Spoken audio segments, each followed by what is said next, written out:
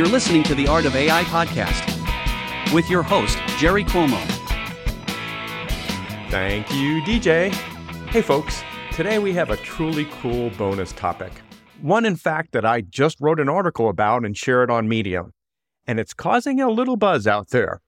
It's all about training AI to forget. So, joining me to discuss this topic, we have the fictional, yet esteemed memory psychologist, Dr. Eva Rosenberg. Dr. Rosenberg, thank you for being on our show. Thank you for having me, Jerry. This is a topic that intertwines neuroscience, ethics, and computer science. How could I resist? Exactly. And as I just told the audience, I recently wrote an article that talked about control forgetting in AI systems. It's more than just a technical issue. You see, it's about governance, ethics, and even legal settings. Think about GDPR. So, do you think this idea has some resonance in your field of psychology? Absolutely. You see, Jerry, forgetting isn't a failure of memory. It's a feature that allows our brain to operate more efficiently. So it's about time that AI learns to forget just like we do. So I shared in my article about a small experiment I conducted called the Neuralizer, and it was inspired by the movie Men in Black. So this is a piece of code that I wrote that kind of makes AI forget, specifically certain terms or concepts. So what are your thoughts on this? The Neuralizer, I like the concept, especially as a way to get us thinking. But Jerry, just make sure you don't aim it at me. Yeah, sure. I'll try to refrain. But in all seriousness, this tool serves a greater purpose. It points to a future where businesses can comply with things like right to be forgotten. The Neuralizer is just, and the code is available in GitHub. It's a bit of a hack, if I might say so myself. But as you said, it introduces the art of the possible and as a means to tee up the conversation and prompt more scientific work along with some ethical conversations, right? Yes, that's important. As a psychologist, I study how us humans deal with our thoughts. The ones at the tick of our brain and the ones that get lost deep within. The Neuralizer as a tool to simulate memory and loss is fascinating. Yes, fascinating for sure. And Eva, get this. I actually tested the Neuralizer on myself. And this is how I did it. First, I prompted the AI and asked, "Who is Jerry Cuomo?" I guess I was flattered to see in its response that it knew who I was and roughly got it right. Then, when prompted to comment on Jerry Cuomo again, but after applying the Neuralizer, the AI came back with no matches found. I have to admit, Eva, when I saw that, I had mixed emotions. On one level, it was cool that the experiment worked, but then I wondered ethically if I really should have that power. Oh, so you tried to wipe Jerry off the AI map. Now that's an interesting experiment, and yes, I would keep it restricted to your AI lab. But I'm curious, Jerry, what else did you learn? Did you find any limitations in your approach? Yes, it's not a silver bullet. For example, when I tried generating low cholesterol dessert recipes by blocking high cholesterol ingredients, the results were hit and miss. But as a simple tool to just kind of explore this type of control memory forgetting, it serves its purpose. Well, we're all works in progress, aren't we? Both humans and AI.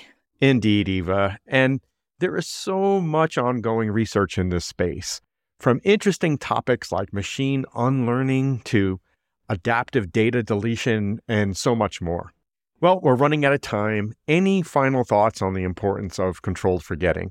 Control forgetting seems to be a very important concept for evolving AI, from being just a tool to becoming a responsible entity.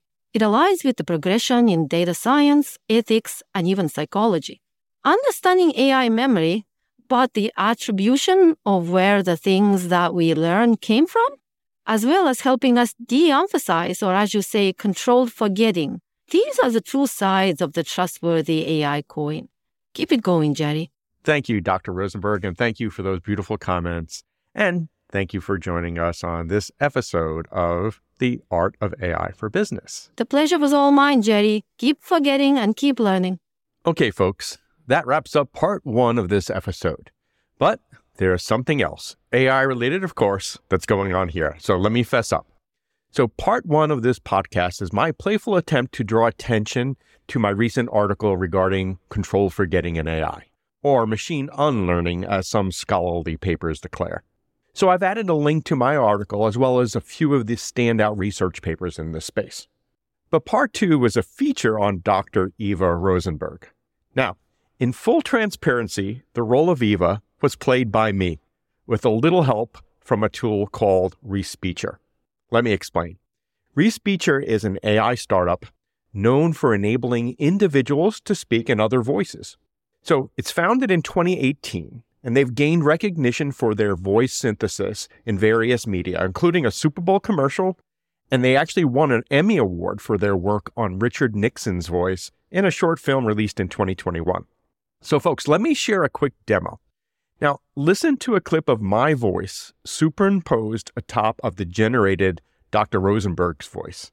And I was able to select the style of voice for Eva, ultimately settling in on an elder female with a Slovak accent. Listen in. Oh, so you tried to wipe Jerry off the AI map. Now that's an interesting experiment, and yes, I would keep it restricted to your AI lab. Pretty impressive, huh? So the Respeecher team has also collaborated with Disney on projects like Obi-Wan Kenobi and The Mandalorian. And they used AI to sample and recreate voices of the likes of James Earl Jones, of course, as Darth Vader, and Mark Hamill as Luke Skywalker. Now, I particularly like these guys because they seem to be striking a balance in generative AI innovation as well as responsible release of AI.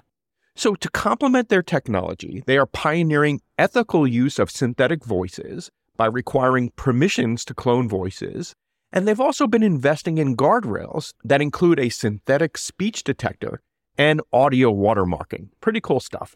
And I've put links in for Respeecher as well, so check it out. Okay, folks, that's it for today. And I'd like to thank you all for your continued support and interest in these podcasts. This is Jerry Cuomo, IBM Fellow and VP for Technology at IBM. See you again on an upcoming episode.